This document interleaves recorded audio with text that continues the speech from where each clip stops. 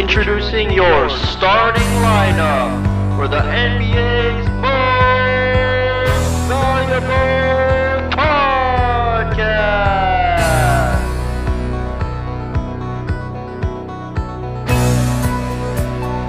He's a 5'10" forward out of Carleton University. Give it up for Brantford Prodigal Son Jeff the Traminator Tram.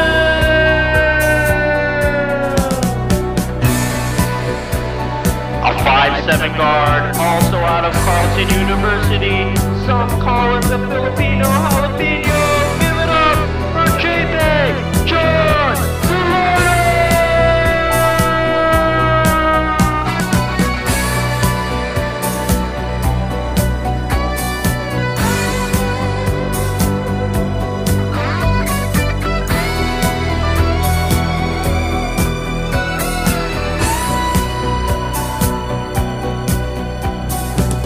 Welcome back, guys, to the NBA's most valuable podcast. We are now on Skype thanks to some technical glitches from Zoom, and that's no shade. But anyways, we're here. It's the morning. It's early, but we've got a lot of playoff basketball to talk today. First, Jeff, how are you doing today, man? Not too bad, man. How are you? Bro, I'm so tired. I don't usually like to talk about this kind of stuff on the podcast, but man, I got like 3 or 4 hours of sleep last night. I don't got the best energy today, so you're gonna have to carry the energy today, man, because I can't carry the load like LeBron or AD, man. It's too much for me, man. I'm not a professional basketball player. Hey, man, you're starting off not too bad, you know? Let's keep it going. Let's see what's going on. As I think when we talk basketball, you'll start to wake up and get more excited because there's been a lot of exciting basketball, a lot of exciting news. So definitely a lot to talk about.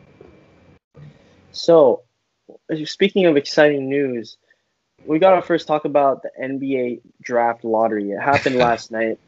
Yes. The Minnesota Timberwolves won the top pick in the lottery. First, what are your reactions to that lottery win for them? Good for Minnesota. I think this is an exciting moment for them. I think that I would definitely say the consensus number one would probably be Anthony Edwards.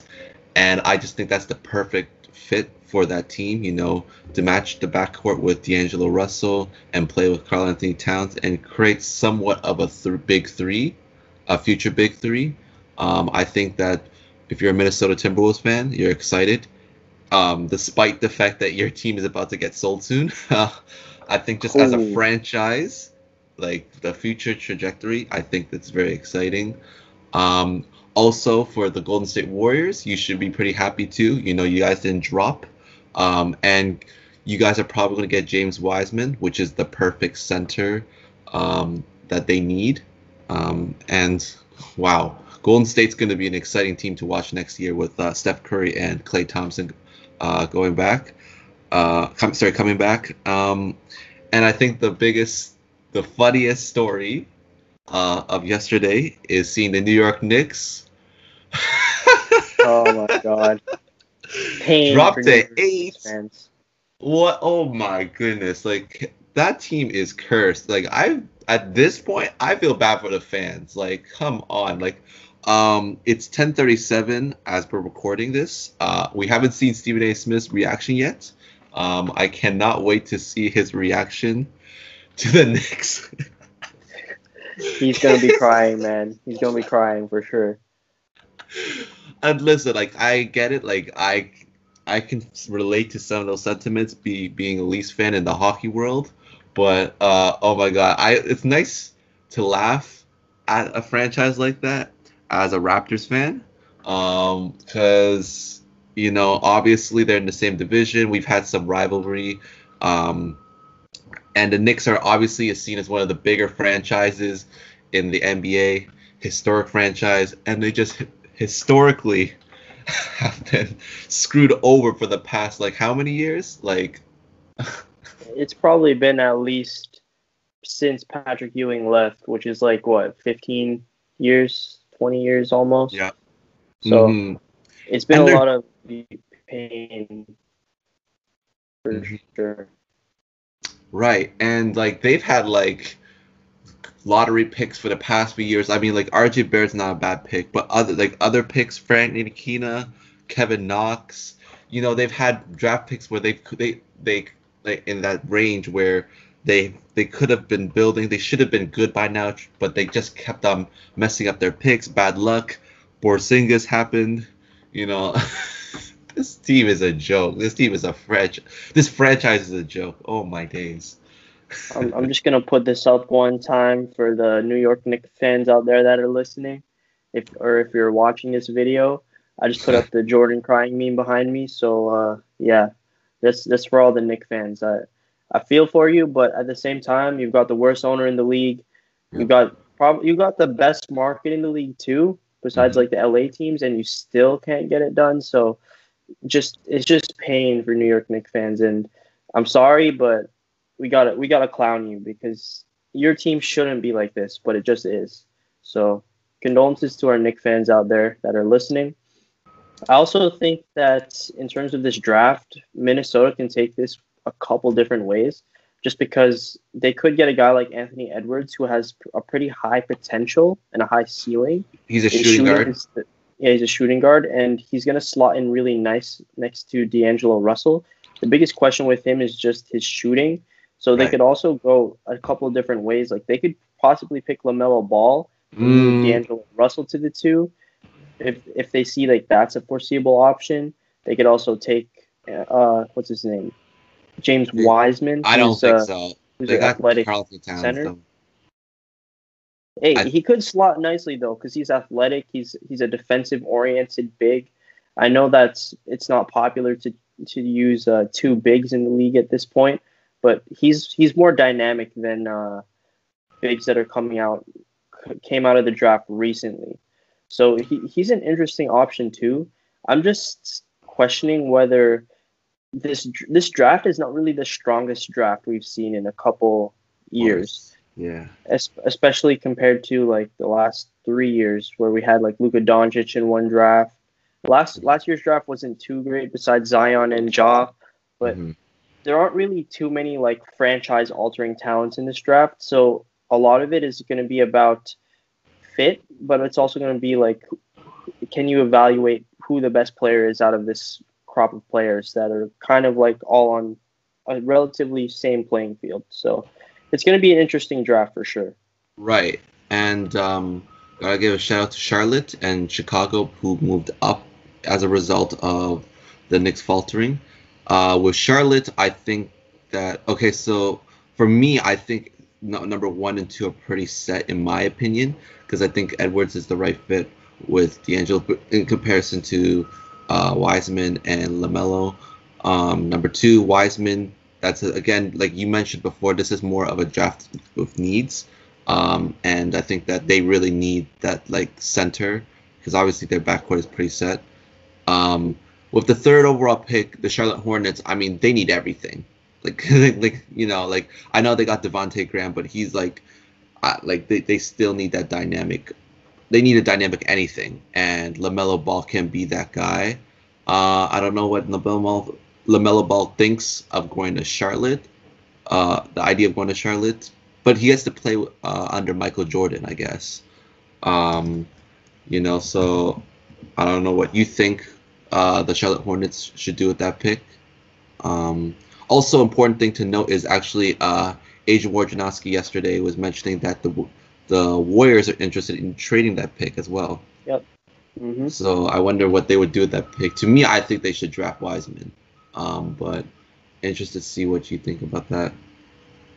I saw I forgot what it was. It was like an Instagram post, and there was like one of these journalists suggesting that the Warriors were trying to package the 2nd pick in Andrew Wiggins for Pascal Siakam, which I was like, if I'm Masai Ujiri, I'm not even picking up the phone for that offer, man. Like, that's terrible. I am not, dude. Andrew Wiggins for the 2nd pick in this draft, and bruh, like that's not good enough for Pascal. Like, I don't see any of these guys in the draft right now that are even going to reach Pascal's level. So like that's already a big red flag for me. another question with the Hornets and how they can take this pick. However they take this pick, I think they're just going to flop because the Hornets haven't been very good in the draft for how many years now? Right. The only pick that they made that was pretty good was Kemba Walker, who shouldn't have really fallen to them because the Raptors had a chance to pick Kemba at 5, but they picked Jonas Valanciunas instead. So they kind of got lucky with that one. But every year they've missed on their draft picks. Think about their last draft picks in this decade. They got Michael Kidd-Gilchrist. I think they picked Frank Kaminsky one year. It's Cody Zeller. I think Cody or Tyler. I forgot. It's one of the Zeller twins. But they haven't really hit well on their draft picks, and I think that's because Michael Jordan is just not good at assessing talent. Like historically, he's not good at assessing talent. Like we've seen, he's put too much stock in Kwame Brown and players like that. So I just think, however they take it, they're gonna miss badly wherever they decide to go with their draft pick. So, that's painful for the Hornets fans. Yeah, the track record isn't the greatest, but I mean, they're bound to get lucky one of these years. And but I'm thinking like, I've been following, like, reading a lot of draft rankings and different perspectives, and just based off what I'm reading, people really think Obi Toppin from Dayton is a very good pick. I could, what the thing is, I could see Charlotte picking someone like Obi Toppin over LaMelo Ball, and then I could see LaMelo dropping to Chicago, who's at 4. I'm not they got Kobe White, but I think that LaMelo would be a good fit in Chicago versus another player in the rankings. They got I guess I could pronounce his name, Okongwu, though, from SCU. He's a good power forward. Also, the best European player, Denny Avicii. Yeah.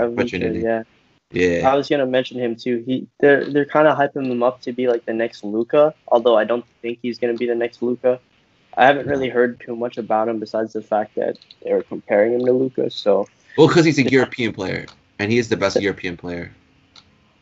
Yeah, does he have any major accolades in the EuroLeague? Like, is he a EuroLeague MVP or something like that? No, he definitely hasn't been. No, I don't think the comparison to Doncic is just strictly because he's European, because he doesn't have the same amount of experience. Like, he only averages 14 minutes per game in 26 EuroLeague games versus how Doncic was a dominant force on his team. So they say that he's a guy with strength. He can finish with either hand, excellent passer, both in transition and as a pick and roll ball handler, but he does need to improve his shooting to be a star quality forward. So I see him more of like a raw prospect versus more of a finished, well, not necessarily finished, but more of a complete package in Luka heading into the draft. But so I think that, and the Cavs at 5. So I guess just a very, very brief prediction is I see Edwards number 1 to Minnesota. Wiseman, I think the Warriors are keeping that pick. So Wiseman number 2, Obi Toppin number 3 to the Charlotte Hornets. LaMelo Ball is going to the Chicago Bulls. And for the Cavaliers, they've already got their guards. They've got Colin Sexton, Darius Garland. They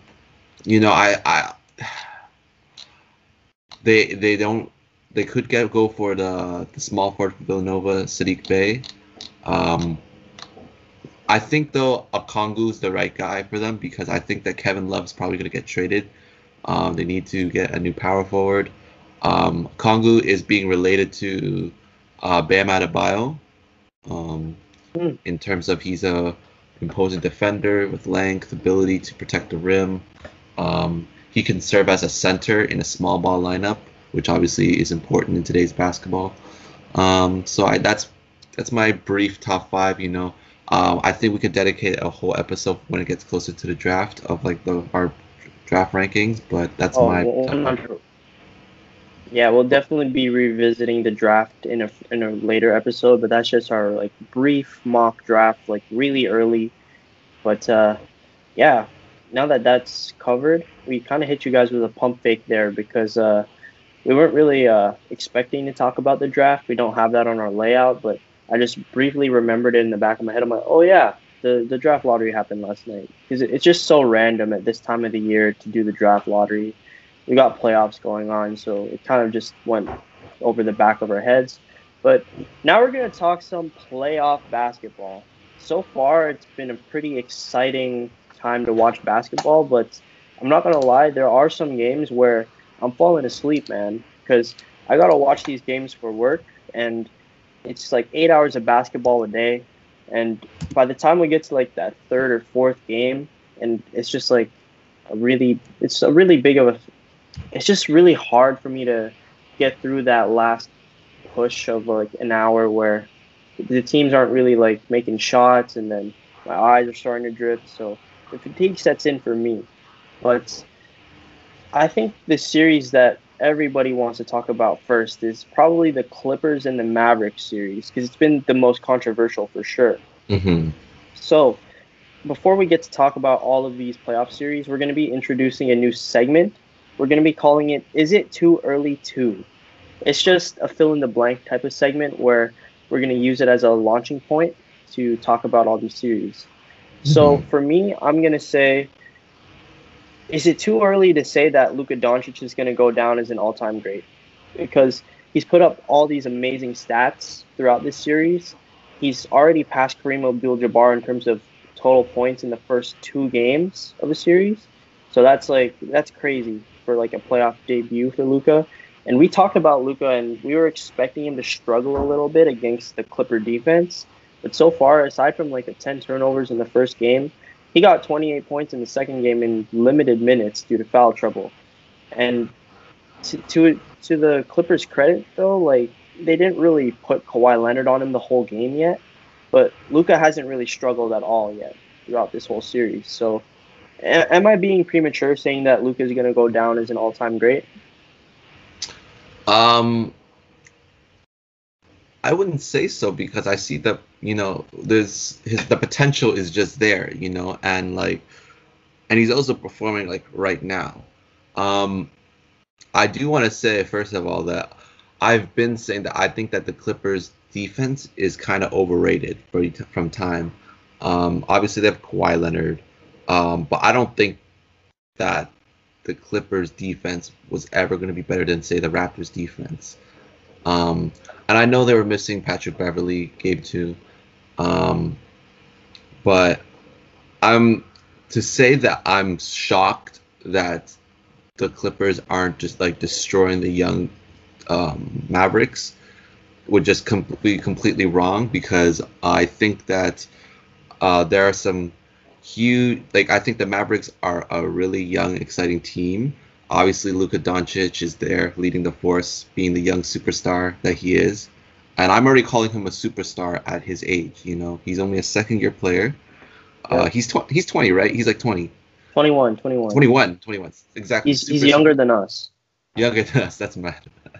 But I think that the big X factor for the Mavericks is Kristaps Porzingis, because I don't think there's anyone on the Clippers who can match up well, with him. Like Montrezl Harrell is an undersized center. Zubac is just not in the same league as Porzingis in terms of the way that Porzingis can stretch the floor. I mean, he can launch some nuclear bombs from way past the arc, and he's a 7'3" center he's a pretty good shot blocker.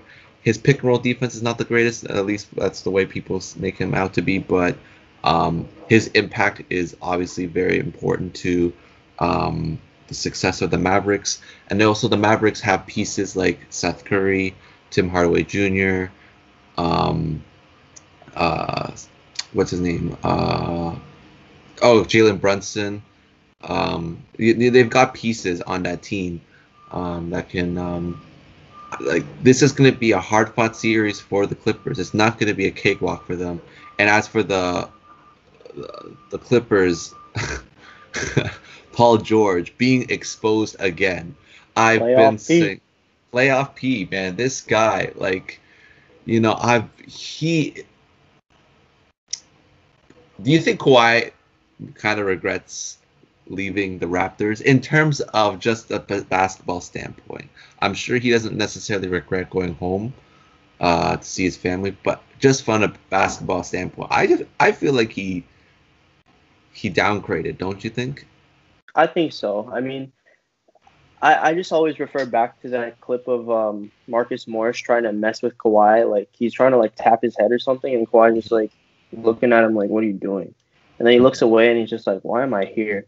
Mm-hmm. Like, it's funny that the narrative now is that, oh, if Kawhi was back in Toronto still, then it would be, like, a guaranteed title.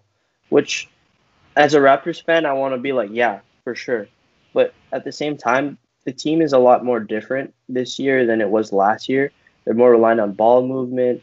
And yeah, sure, like, I'd like to say that Kawhi Leonard on the Raptors is a guaranteed title, but we don't know that for sure. But regardless of what happened, Kawhi decided to leave for the Clippers. And he's in a predicament now because the Dallas Mavericks, their best lineup actually doesn't have Luka Doncic on it. I don't know if you saw the B-ball breakdown. Like, we always bring up B-ball breakdown, but that's like a great basketball channel if you want to learn more about the game, especially the way he like breaks down every playoff game too. Right. But right. the best lineup that the Dallas Mavericks have been running is a lineup of, I believe, Trey Burke, Tim Hardaway Jr., Maxi Kleber, Kristaps Porzingis, and I believe it was Seth Curry. That lineup that they had on the court when Luka Doncic was dealing with foul trouble in Game 1 actually got them back in the game. And the only reason why they couldn't run that lineup is because Porzingis was ejected. And you could see in the second game when Luka Doncic was dealing with foul trouble again, that lineup really dominated the Clippers. And that could be the key for them to getting an upset. But we'll have to see if the Clippers make any adjustments here and there. Because personally, I think Doc Rivers is a little bit of an overrated coach.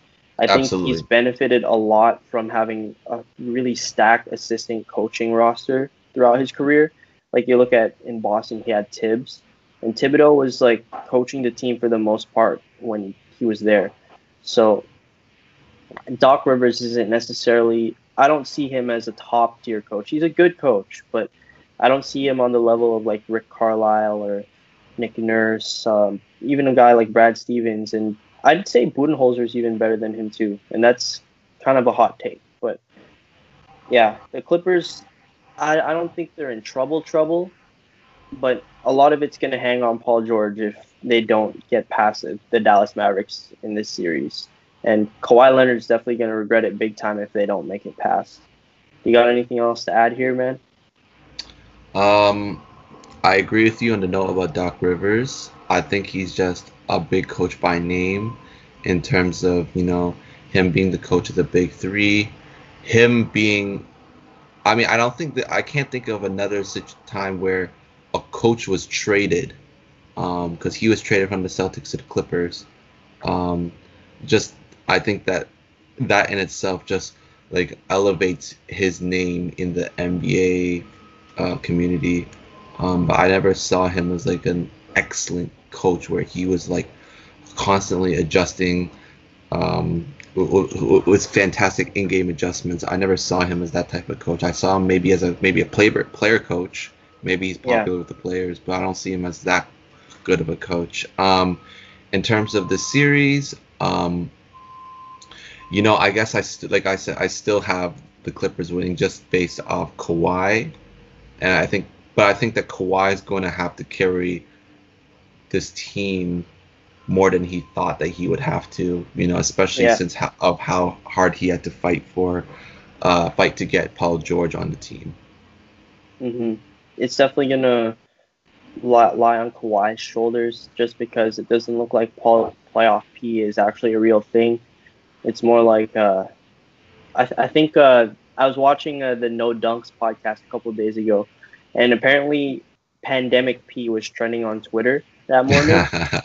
Pandemic P. So that sounds like more of a fitting nickname for Paul George. Mhm. We're going to talk about the Denver Nuggets and Utah Jazz, which has been a surprise for me because personally, I thought that Denver could have dominated this series, but we're looking at it now and it's a lot more closer. So, the prompt I'm going to give you here is it too early to say that the Utah Jazz are going to finish this in 5? Oh, absolutely. Too early. The Nuggets are still the better team. I understand it's been close, but um, with the playoffs, they're bound to get like the lower seeded teams are bound to get maybe 1 or 2 games unless it's like that far of a talent gap. But Denver. I mean, Utah still has Donovan Mitchell, still got Rudy Gobert. They still got most of their players, so it was going to be a fight. I don't think the Nuggets were ever going to sweep them necessarily, but I still have the Nuggets winning. Nuggets are still a better team, and also obviously back to Utah, like they're not their full team, So because of that, I think it's just not much more to say other than Nuggets still got this. I'm not too I'll worried. tell you what. I feel like a fool right now because I'm looking at my bracket. Because a couple of days ago, you could have filled out your NBA Pick'em Challenge bracket, where you're Right. just gonna like fill out your whole bracket and you have a chance to win $1 million. I feel like a fool for choosing Denver in 5, just because I didn't think I wasn't really putting too much stock in Utah. But after 2 games, here's why I can say that they could end it in 5, the Utah Jazz.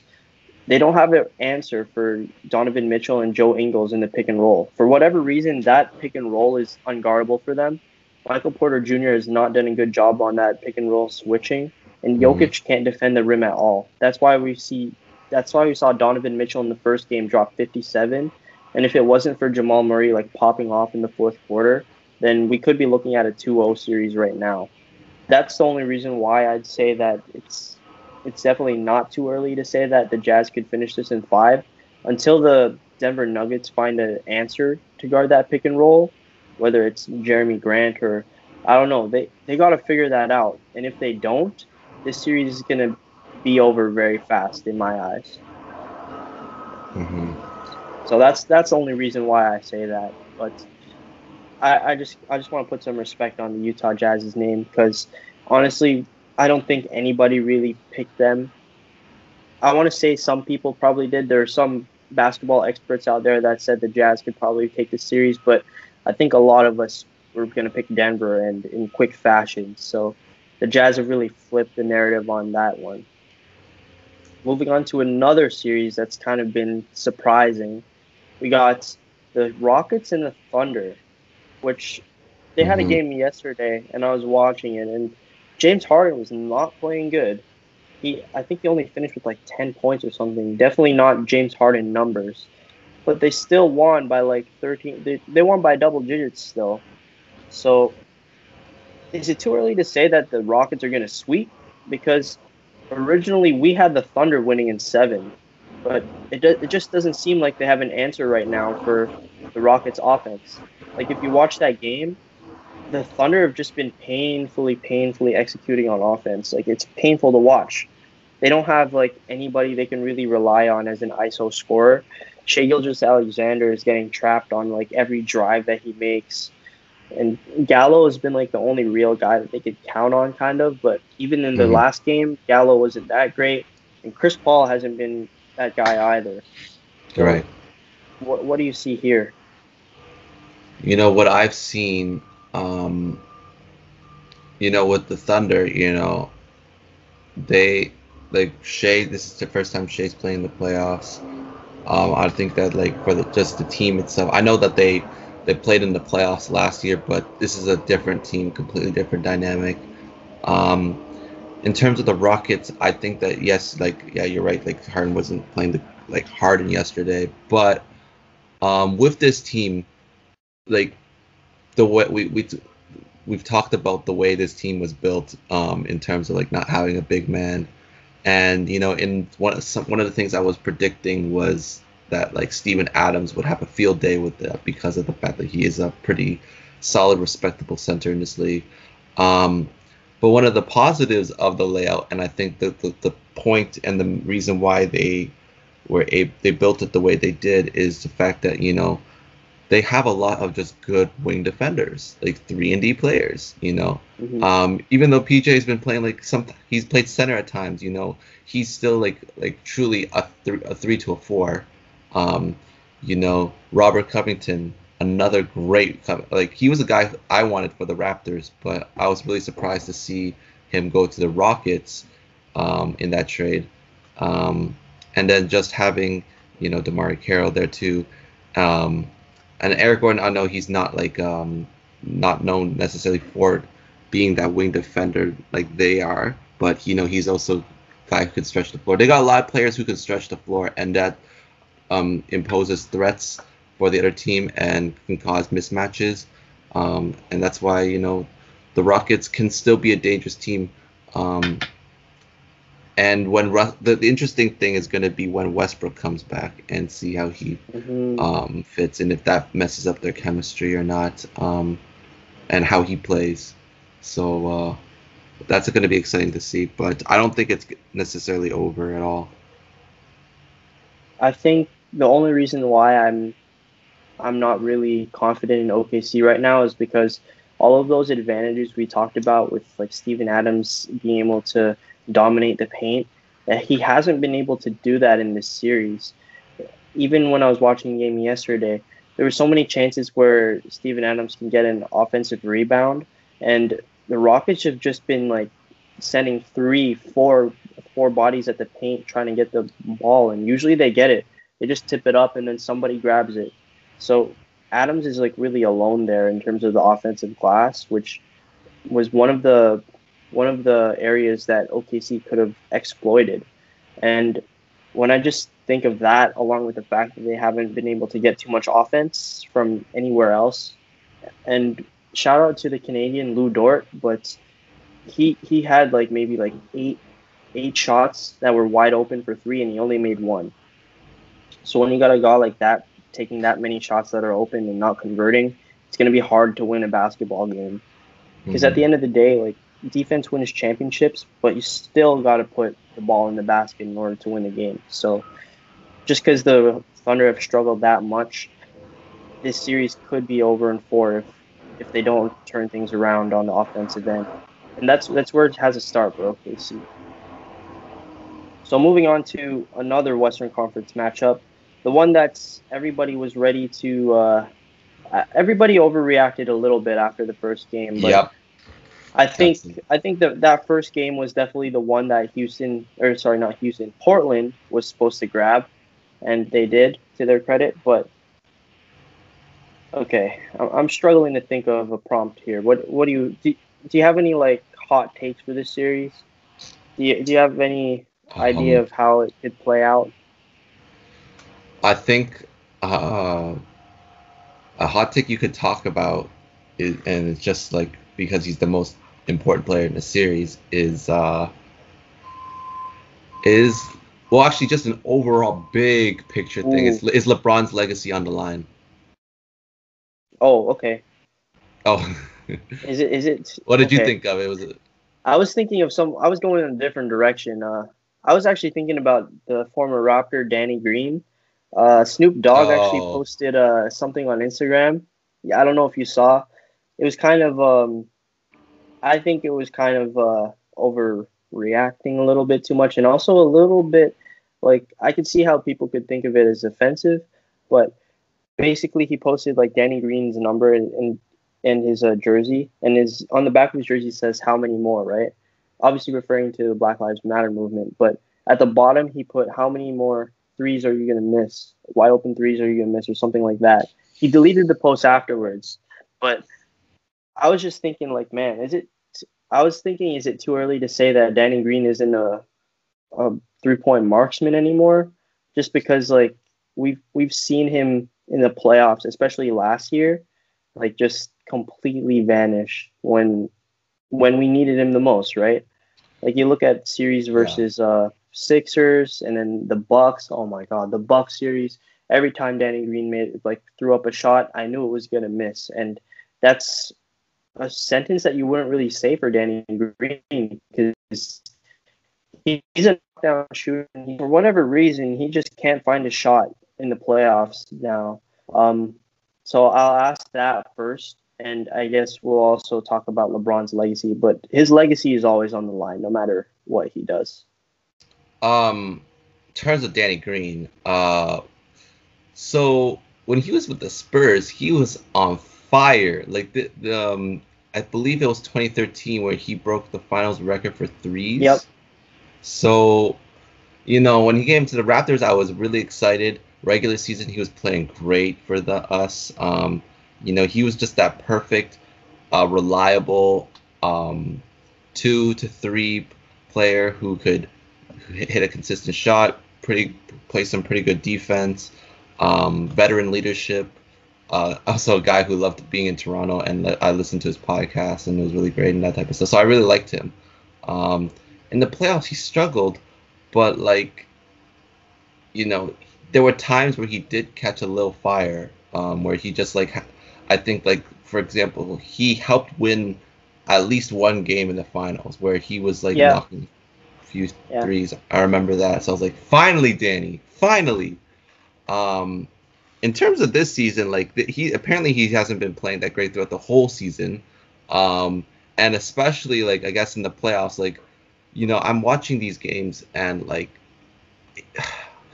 I don't know what it is with him, because his shots, they weren't all air balls, for example. They were shots that just kept going in and out, and I just, at this point, I'm I don't know what it is. Maybe it's bad luck. With Danny Green, I don't know what happened to him, in terms of, other than maybe age in comparison to how he dropped from 2013 to now. And I guess the expectations, I think the Lakers, they've just been tired of mediocre to terrible players playing alongside their stars. So Danny Green's just adding to that list in terms of how poorly he's been playing. So I don't want to be too hard on Danny Green because, again, I like the guy, but man, for the amount of money he's being paid, and the role and expectations. Also what didn't help was I remember exactly when he did get signed for the Lakers because the Lakers really wanted Kawhi. They were part of that race, and then the Kawhi Leonard thing to the Clippers happened, and then one of the first signing that the Lakers did in response to that was Danny Green. So I think that Danny was kind of doomed from the beginning in terms of expectations from the Laker fans because they went from Kawhi to Danny Green, a huge downgrade in that sense. But I think it's not necessarily just him, just the team itself. They need to all. I don't think Laker fans should be too hard on him as they should be hard on everyone else, I think Laker fans and most importantly LeBron fans, they were expecting Danny Green to be like Ray Allen or something like that.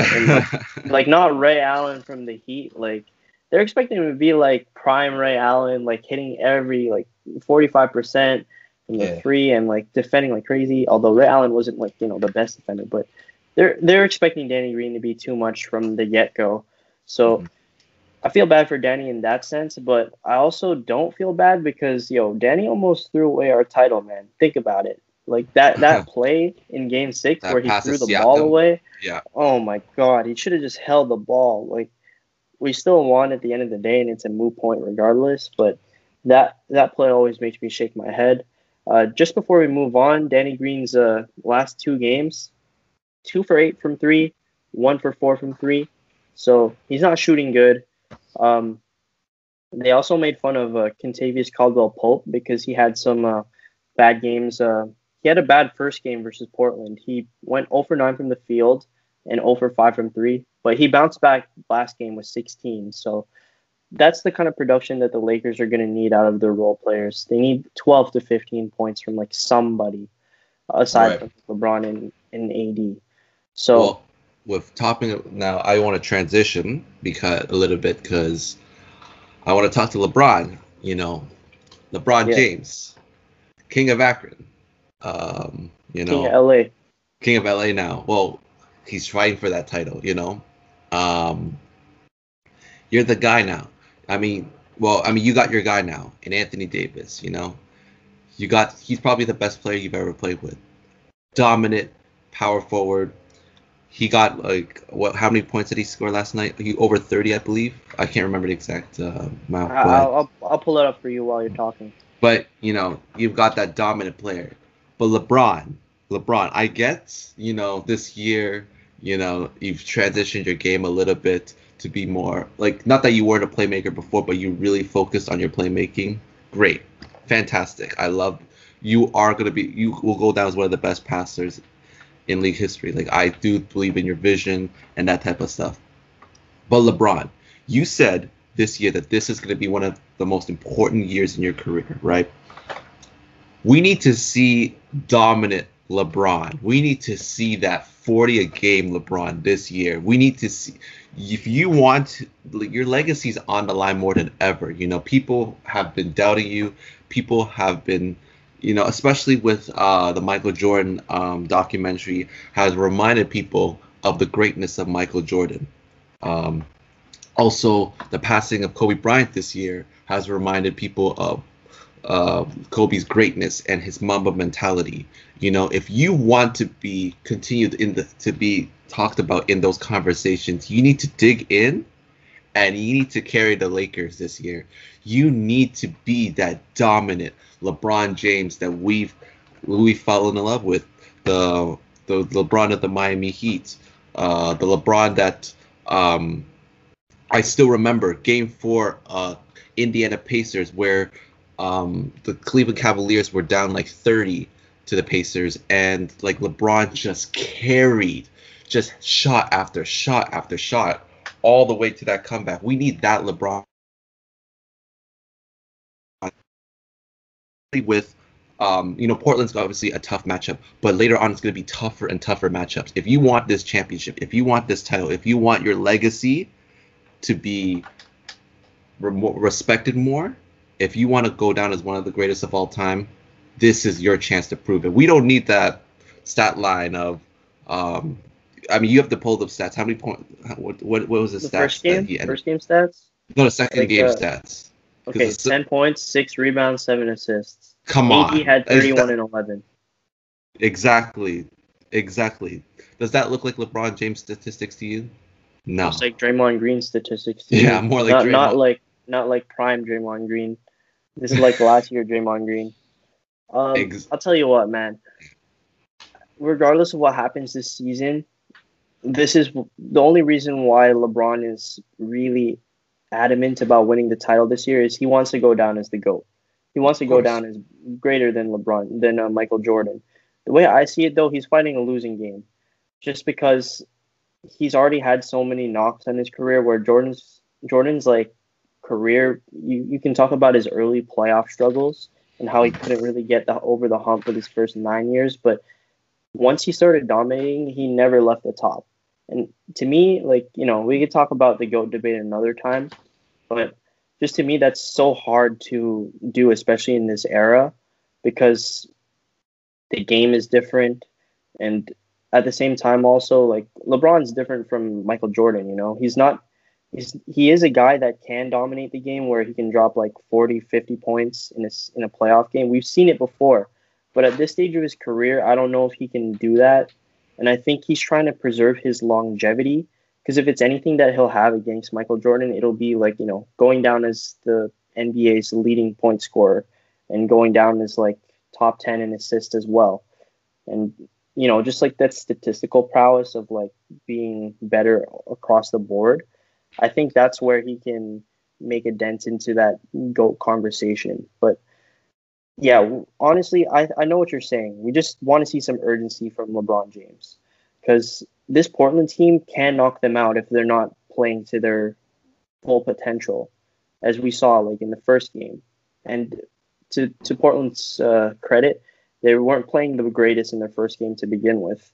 So this series is a lot closer than a lot of people think. And right. I just think in general, guys like Danny Green have to step up. The role players need to step up. And above all, LeBron James needs to be on the top of his game if he wants to get out of this series. Yeah, he's been playing too passive. He's always passing. He can dominate. Like, who on Portland can actually stop LeBron James, like, end to end, on a rush? Like, if LeBron drives, who's stopping that? Nobody. Nobody. Yeah, But 100%. LeBron's just, been too passive. Like, I understand he wants to elevate Davis's game, but you can also dominate. Take that shot, LeBron. You know, like his, like I during the regular season, like fine. Like I understand he wants to play passive, but in the playoffs, man, he can go for 40 a game if he wants to. Yeah, and just a quick note before we move on. LeBron didn't turn on Zero Dark 30 to this playoffs, if you notice. Like, he's posting on social media. So that could be the determining factor, maybe. Who knows? Mm-hmm. But moving on to the Eastern Conference, it's looked pretty lopsided for the most part across the board, but I'm just struggling to think of anything for these three teams other than the Raptors. So I guess we'll start with the Raptors. Is it too early to bring out the brooms? Are we looking at a sweep? If this happens, I believe it would be the first ever sweep in Raptors history. I want to give respect to the Brooklyn Nets. They have been fighting. They fought both games. I don't think there's been like an absolutely embarrassing game they played so far. I don't think they will. Important to note, I don't think Joe Harris is coming back. Yeah, he left the bubble for personal reasons. Right. Which weakens their team even more.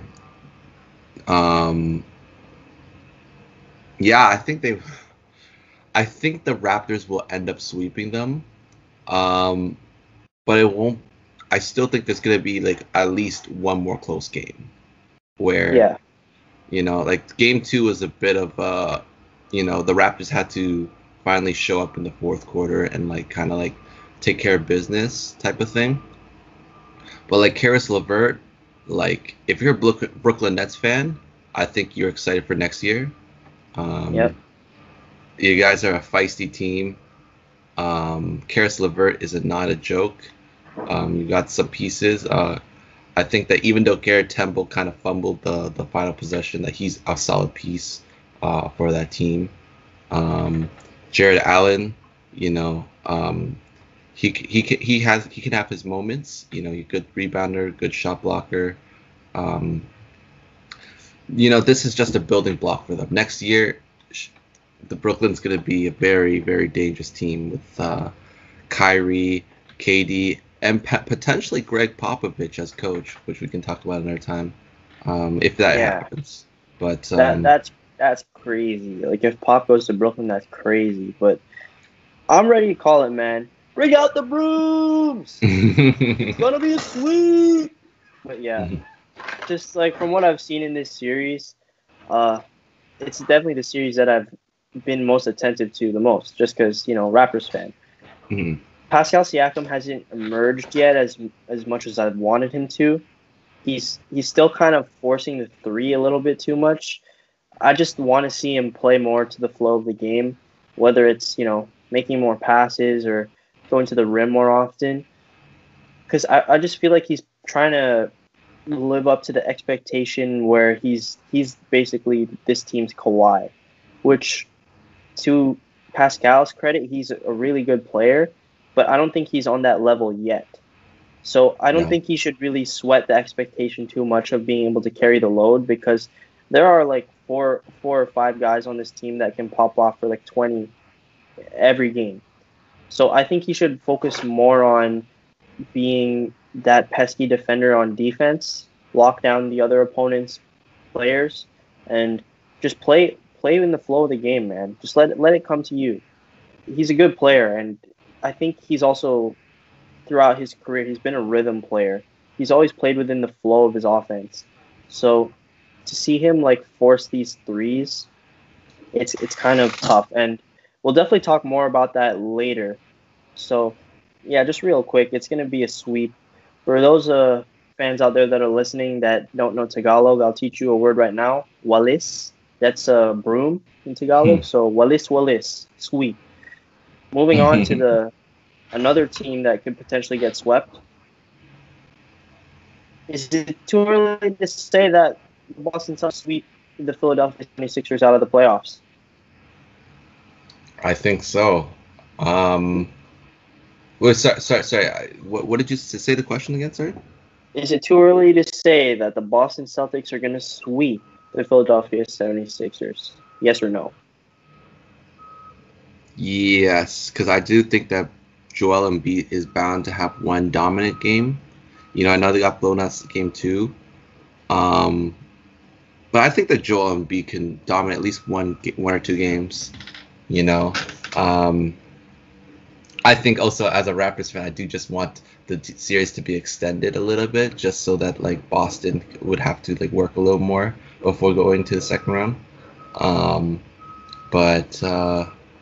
Yeah, I mean, no matter what, like the Celtics are winning that series, just especially since Ben Simmons is not there, and with Philly, they're just I don't know what they're going to do for the future because the team is a little bit of a mess. They've got some talented pieces, but I don't know. That it starts with firing Brett Brown, and then just like I feel like they've got to trade one of Ben Simmons or Joel Embiid for the future, because I don't think they're going to coexist. Yeah, I will say to answer your question, I don't think they're going to get swept, but I will say that the Celtics will pretty much win this series. All right. So, if you're watching the video, you can see my background. Joel Embiid, after the Eastern Conference semis last year, he was crying. You saw him in the last game. He was basically just like, I'm going to stay on my glasses for a sec, but he was basically just like this. He's defeated mentally. He doesn't know what to do. I'll tell you why this series could be a sweep, and well, there's a couple reasons. First off, Brett Brown is a terrible coach. Number 2, the roster construction is completely garbage. They paid Tobias Harris and they paid Tobias Harris $190 million to do what? To be able not be able to score off the dribble? Like, come on, man. That's number 1 and number 2. And the third thing with the Sixers is Joel Embiid just can't be the number 1 option on a championship team. And this is why. Because he can't play 40 minutes and dominate in the post the whole time. As much as Brett Brown wants to go to Joel Embiid in the post every single time, he can't, because number 1, Joel Embiid can't play 40 minutes. He's still a guy that's going to struggle to play that many minutes in a game. And that's just because his conditioning hasn't been the best throughout his career. He's never played that many minutes on a consistent basis because of his injuries and due to his injury concerns. So I get it. But that's the reason why it's going to be a sweep, because they don't have an answer for Jason Tatum, Jaylen Brown, and Gordon Hayward's out, but it doesn't seem like that's a big of an issue. And the Sixers are in trouble when they're looking for offense from one of their recent signings before the bubble. I believe it's Alec Burks. Yeah. Who they signed. He's one of their primary sources for offense now, and that's how the Sixers are in trouble. They're on the ropes. So it may be premature to say it's going to end in a sweep, just because it's always good to give a team a benefit of the doubt before you call it 100% on the dot, as we'll talk about later. But it's just frustrating because, especially when I was watching Game 1, there are moments where Philly was doing a good job of just moving out of the way and just giving Joel Embiid room in the post, and he would just dominate. Because I'm telling you, talent-wise, no one can stop this man. This man is a strong guy who can bully his way to the rim. But like you said, he can't play those big minutes, and that's going to hurt them in the end, because you don't have that Ben Simmons to replace his minutes a bit, So it sucks, for Philly. Yeah, but at the same time, Philly, Sam Hinkie died for this, man. Like he died for what this team is right now. So I don't know, man. They tanked for basically the like what 5, 6 years last time. So if this is what it shows for, then man, they're doing something wrong up there in Philadelphia. Tatum was supposed to be that final piece, you know? Yeah, we could be thinking a whole different trajectory for the Sixers if they pick Tatum over Markelle Fultz. But yeah, and they traded Markelle for nothing, and Yeah. Markelle's actually been a solid piece for Orlando. He isn't a bust. which is a great segue to go into that Orlando-Milwaukee series. It was definitely too early to say that it was going to be a sweep, which literally like 99% of the whole like NBA world was predicting from the series. They didn't see any way that the Bucks could even like drop a game, and here we are, it's 1-1. But honestly, I can't really think of anything for this series. Like, is it too early to say it's going to end in 5? Like, I don't think so. Yeah, I think the same. It's going to be deja vu for Orlando from last year.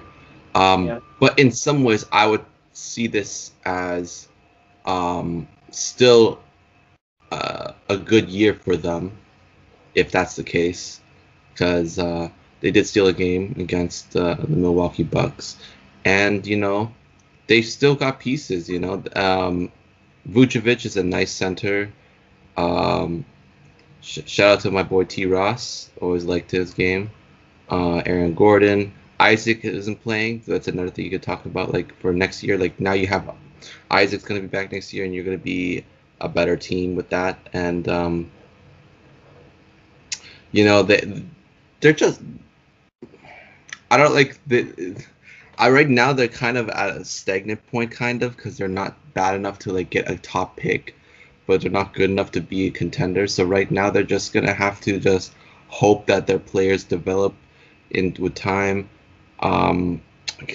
wherever they get in the draft this year. Hopefully they develop them as well. But not a bad year for Orlando. Milwaukee, I was never worried for them, even though they lost game 1. So yeah, Bucks in 5. I will say that it was definitely too early for people to be worried about the Bucks. Like I said, I was listening to the No Dunks podcast over at The Athletic a couple of mornings, like I think 2 mornings ago, and I believe one of the hosts, they were talking about how they're worried about the Bucks the most out of all of those like contender teams that lost the first game. Like, no way, man. Come on. Like Orlando, they got a game purely off the fact that the Bucks role players had a bad game. Giannis was still dominating for the most part, but the supporting cast wasn't there. So just in general, the Magic were overmatched to begin with. The fact that they got 1 game, whoever bet on that 1 game and bet on Orlando made some money, but to tell you the truth, like they weren't in trouble at all. They're just like, all right, we're awake now and we're gonna finish this off. There's no way I see this series go beyond 5 games, and if it does, then you know, y'all called it and we're stupid, but we're not stupid. At least I hope we're not. But moving on to a series that seems a little more, it's close, but it seems like it's kind of lopsided. And we can talk about that a little bit more, but is it too early to say that TJ Warren is the next Linsanity in terms of his performance?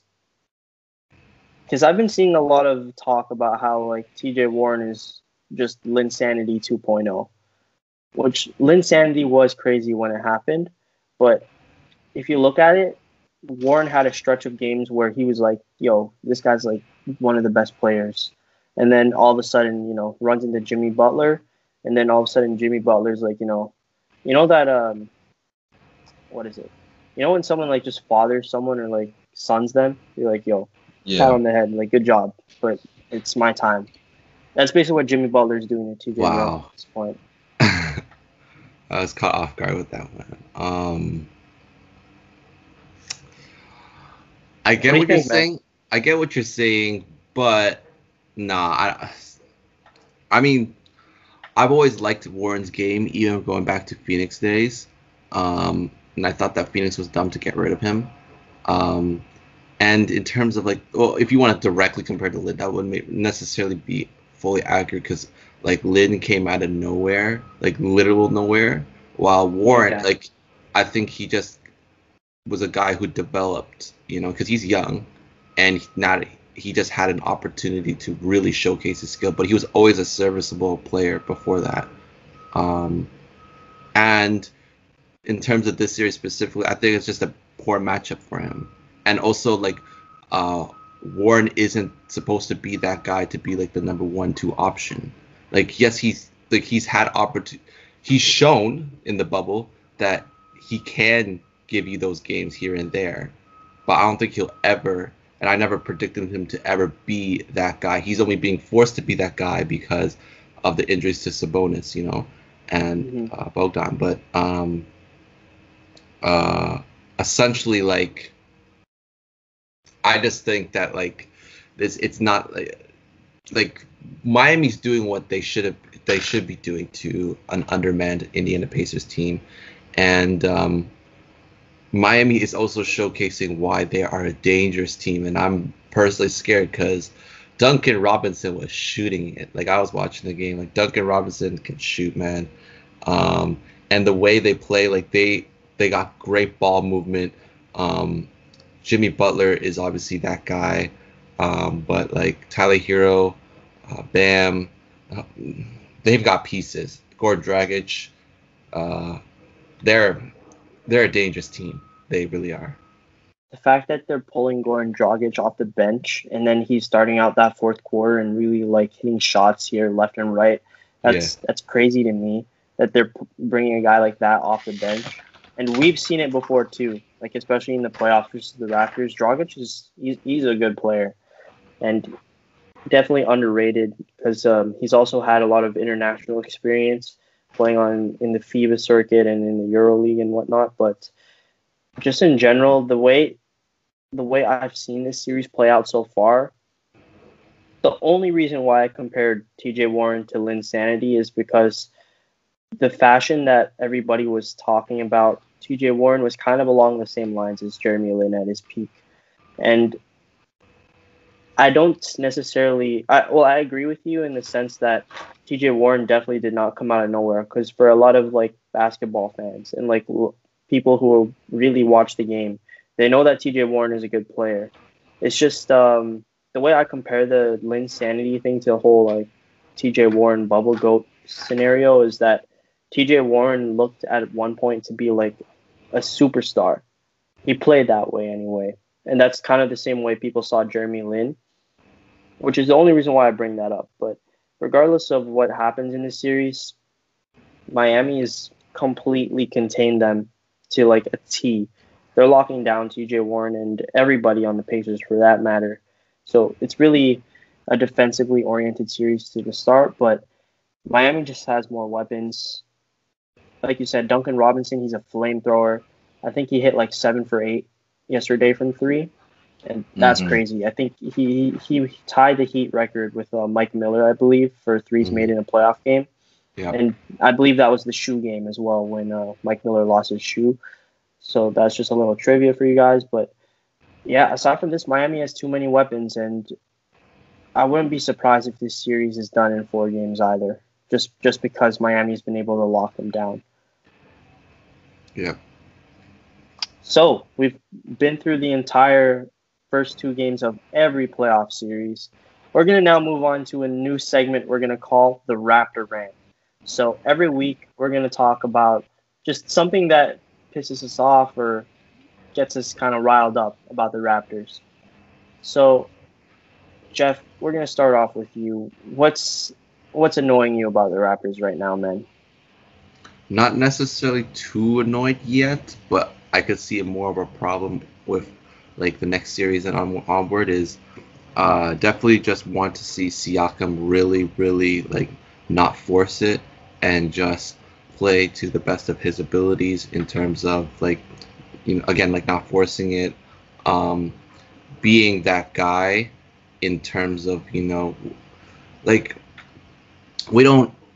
you are the number 1 option at the end of the day. Like, we don't necessarily think like at least the reasonable people don't expect you to be like another Kawhi, but just do your job as well as you can, because this team is deep enough that like, other team players like Fred VanVleet, Kyle Lowry can contribute, but just do your part, and don't like force shots, don't shoot us out of the game, play good defense, be a threat in terms of going up and down the court. Just be that guy for us, and that's all I'm asking from you. And if you're able to do that, we can contend with any team. Pascal, I'm addressing you directly. Just please don't force up those threes, please. You're a good player. Don't get me wrong. You can run laps around everybody on the court. I just want to see you attack the basket. I want to see you be decisive with your decisions. Don't like change your mind midair and then throw a pass and then it's a turnover. Just really lock down on your game. Just play to your abilities, play within the offense, and then shots will come your way. The three will always be there in this ball movement that the Raptors have. So don't just run up the court and pop a three. Like pass it to a teammate, set a screen for someone, and maybe you're going to be open. So just play within the offense. And we've talked about Pascal before, so I'll just like cut it off there because, we got mad love for Pascal, but at the same time, we know that in order to unlock the Raptors' championship aspirations, we need Pascal to be like one of the best players on our team. So for this week's, for my Raptor rant this week, Alan Strickland. That's a name that probably comes up for a lot of Raptor fans. He was the officer at the Raptors championship game that they won in Golden State, who assaulted Masai Ujiri. This coming out, especially now, is with the body cam footage. It's just unfortunate to see because that was supposed to be a night where Masai Ujiri is supposed to celebrate, and because of that unfortunate event, it ruined it. But I know this is supposed to be a Raptor rant, but maybe I'll just be like ranting about things like society in general. When you're a guy like Masai Ujiri, everybody knows him, right? But he was still profiled by this officer, and it was unfortunate that it happened to him. But imagine if you're just a regular guy on the street walking and then something like this happens to you. If you're a regular black man in America and you run into an officer in this kind of situation, what do you think happens? And I don't want to like generalize every officer, but we gotta just speak about the facts and what generally happens in these scenarios. Mm-hmm. If you're not a Masai Ujiri at a basketball game, something way worse is going to happen. So I didn't mean it to get all serious, but this is what the reality of our world is right now, especially in the States and even in Canada, everywhere. Regardless, this is just what happens. And you know what, Alan Strickland, I hope you get your due justice by Masai Ujiri suing you back, because you deserve it, honestly. And the fact that he even tried to like get money out of Masai, and there was talks about Masai Ujiri getting like a criminal charge for what happened, is just so egregiously wrong. And there's definitely a lot of things that need to change in the world, but it needs to start with people like this. Officers are supposed to protect and serve the people, but instead you got people like this, like Alan Strickland, who are just looking out there to cause trouble, or maybe he knew who Masai was and he was just trying to get some money out of him. He was thinking that Masai was just gonna, he was gonna sue Masai, and then Masai was just gonna pay the what's the legal term? Jeez, I can't think of it right now. Hey, I took law in university, but I wasn't that good, and that was in first year. But regardless, he was just trying to look for some money, and it didn't turn out that way. And now now that the body cam footage is out, it's clear that Masai Ujiri has like nothing. He has nothing against Masai Ujiri, because you saw in the video the fact You before Masai even retaliated at all. mhm. Sorry, you gonna say something? Yeah. You know, obviously I agree with everything you're saying. I think the crazy thing is that like just with that body cam alone, like it is so obvious who the aggressor was, in that situation.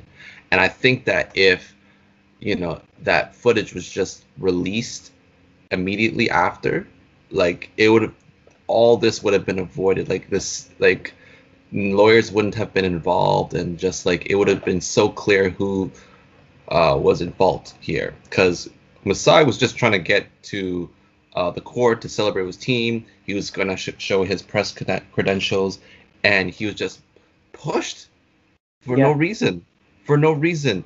And think about it this way, is that like, think about how much, like, this was a public setting. This is like thousands of people are there, all the cameras, and he still tried to lie about that situation.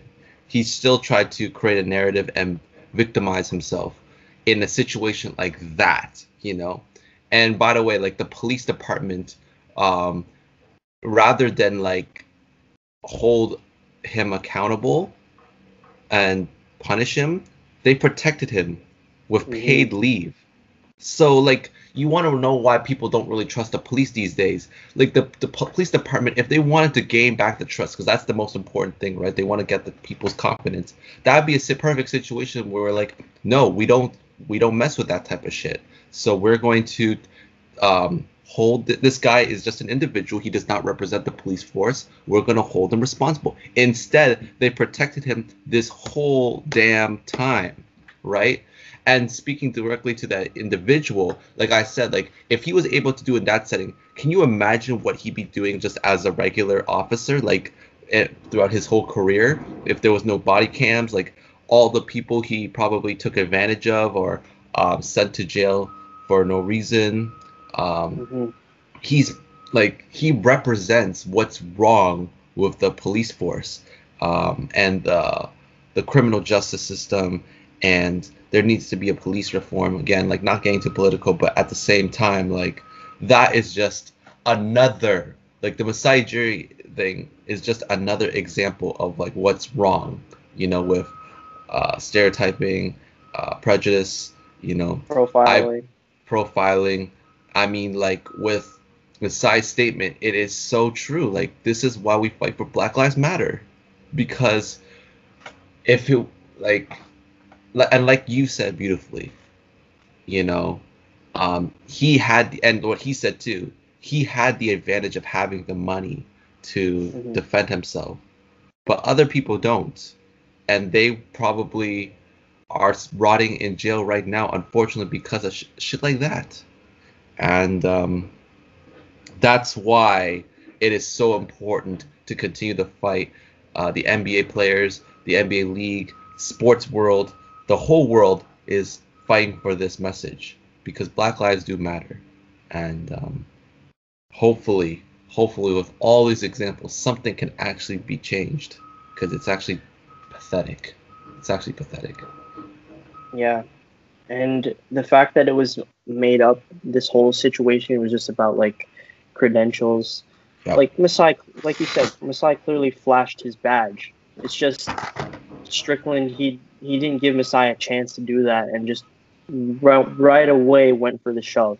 So that just goes to show that this problem, like, it's about the police force and how they shouldn't be profiling, but this is also about racism. This is about stereotypes. This is about all these things that are wrong with society right now. And if we want to make a change, it needs to be fundamentally from the root. You need to start out with educating people, but you also need to start out with getting people like Alan Strickland out of the police force. You need to punish these people accordingly so they can hopefully learn from their mistakes. Because, I'm not a full believer in like capital punishment or anything like that. Again, not to get too political. I think you should give people a second chance, but you need to punish them first so they can learn from their mistake. And clearly, I believe the county that employs the police force that officer worked under, they clearly didn't do that. They just let him off. So, just in general, like you said, this thing is a worldwide issue and it's still happening. And as you can see, even if you're a guy like Masai Ujiri who has everybody knows him, he can still be subject to being how do I want to say this? He can be subject to this issue as well. Like no matter how high up you are in the world, or how if you're like a regular average guy or girl, everybody is in this together, and everybody can be a victim of this issue. So that's why it's so important that we talk about these issues, and just in general, we need to keep that conversation going that Black lives do matter, and we still have to fight every day for equal rights. Absolutely. Yeah. So with that, we're going to get out of here. This has been the NBA's Most Valuable Podcast, brought to you by no sponsors because we don't have any sponsors. But we're going to be back next time with, I believe by then, probably the first round is going to be over. So we're going to be talking more basketball next time, everything around the NBA and beyond. Till then, we're out. Peace.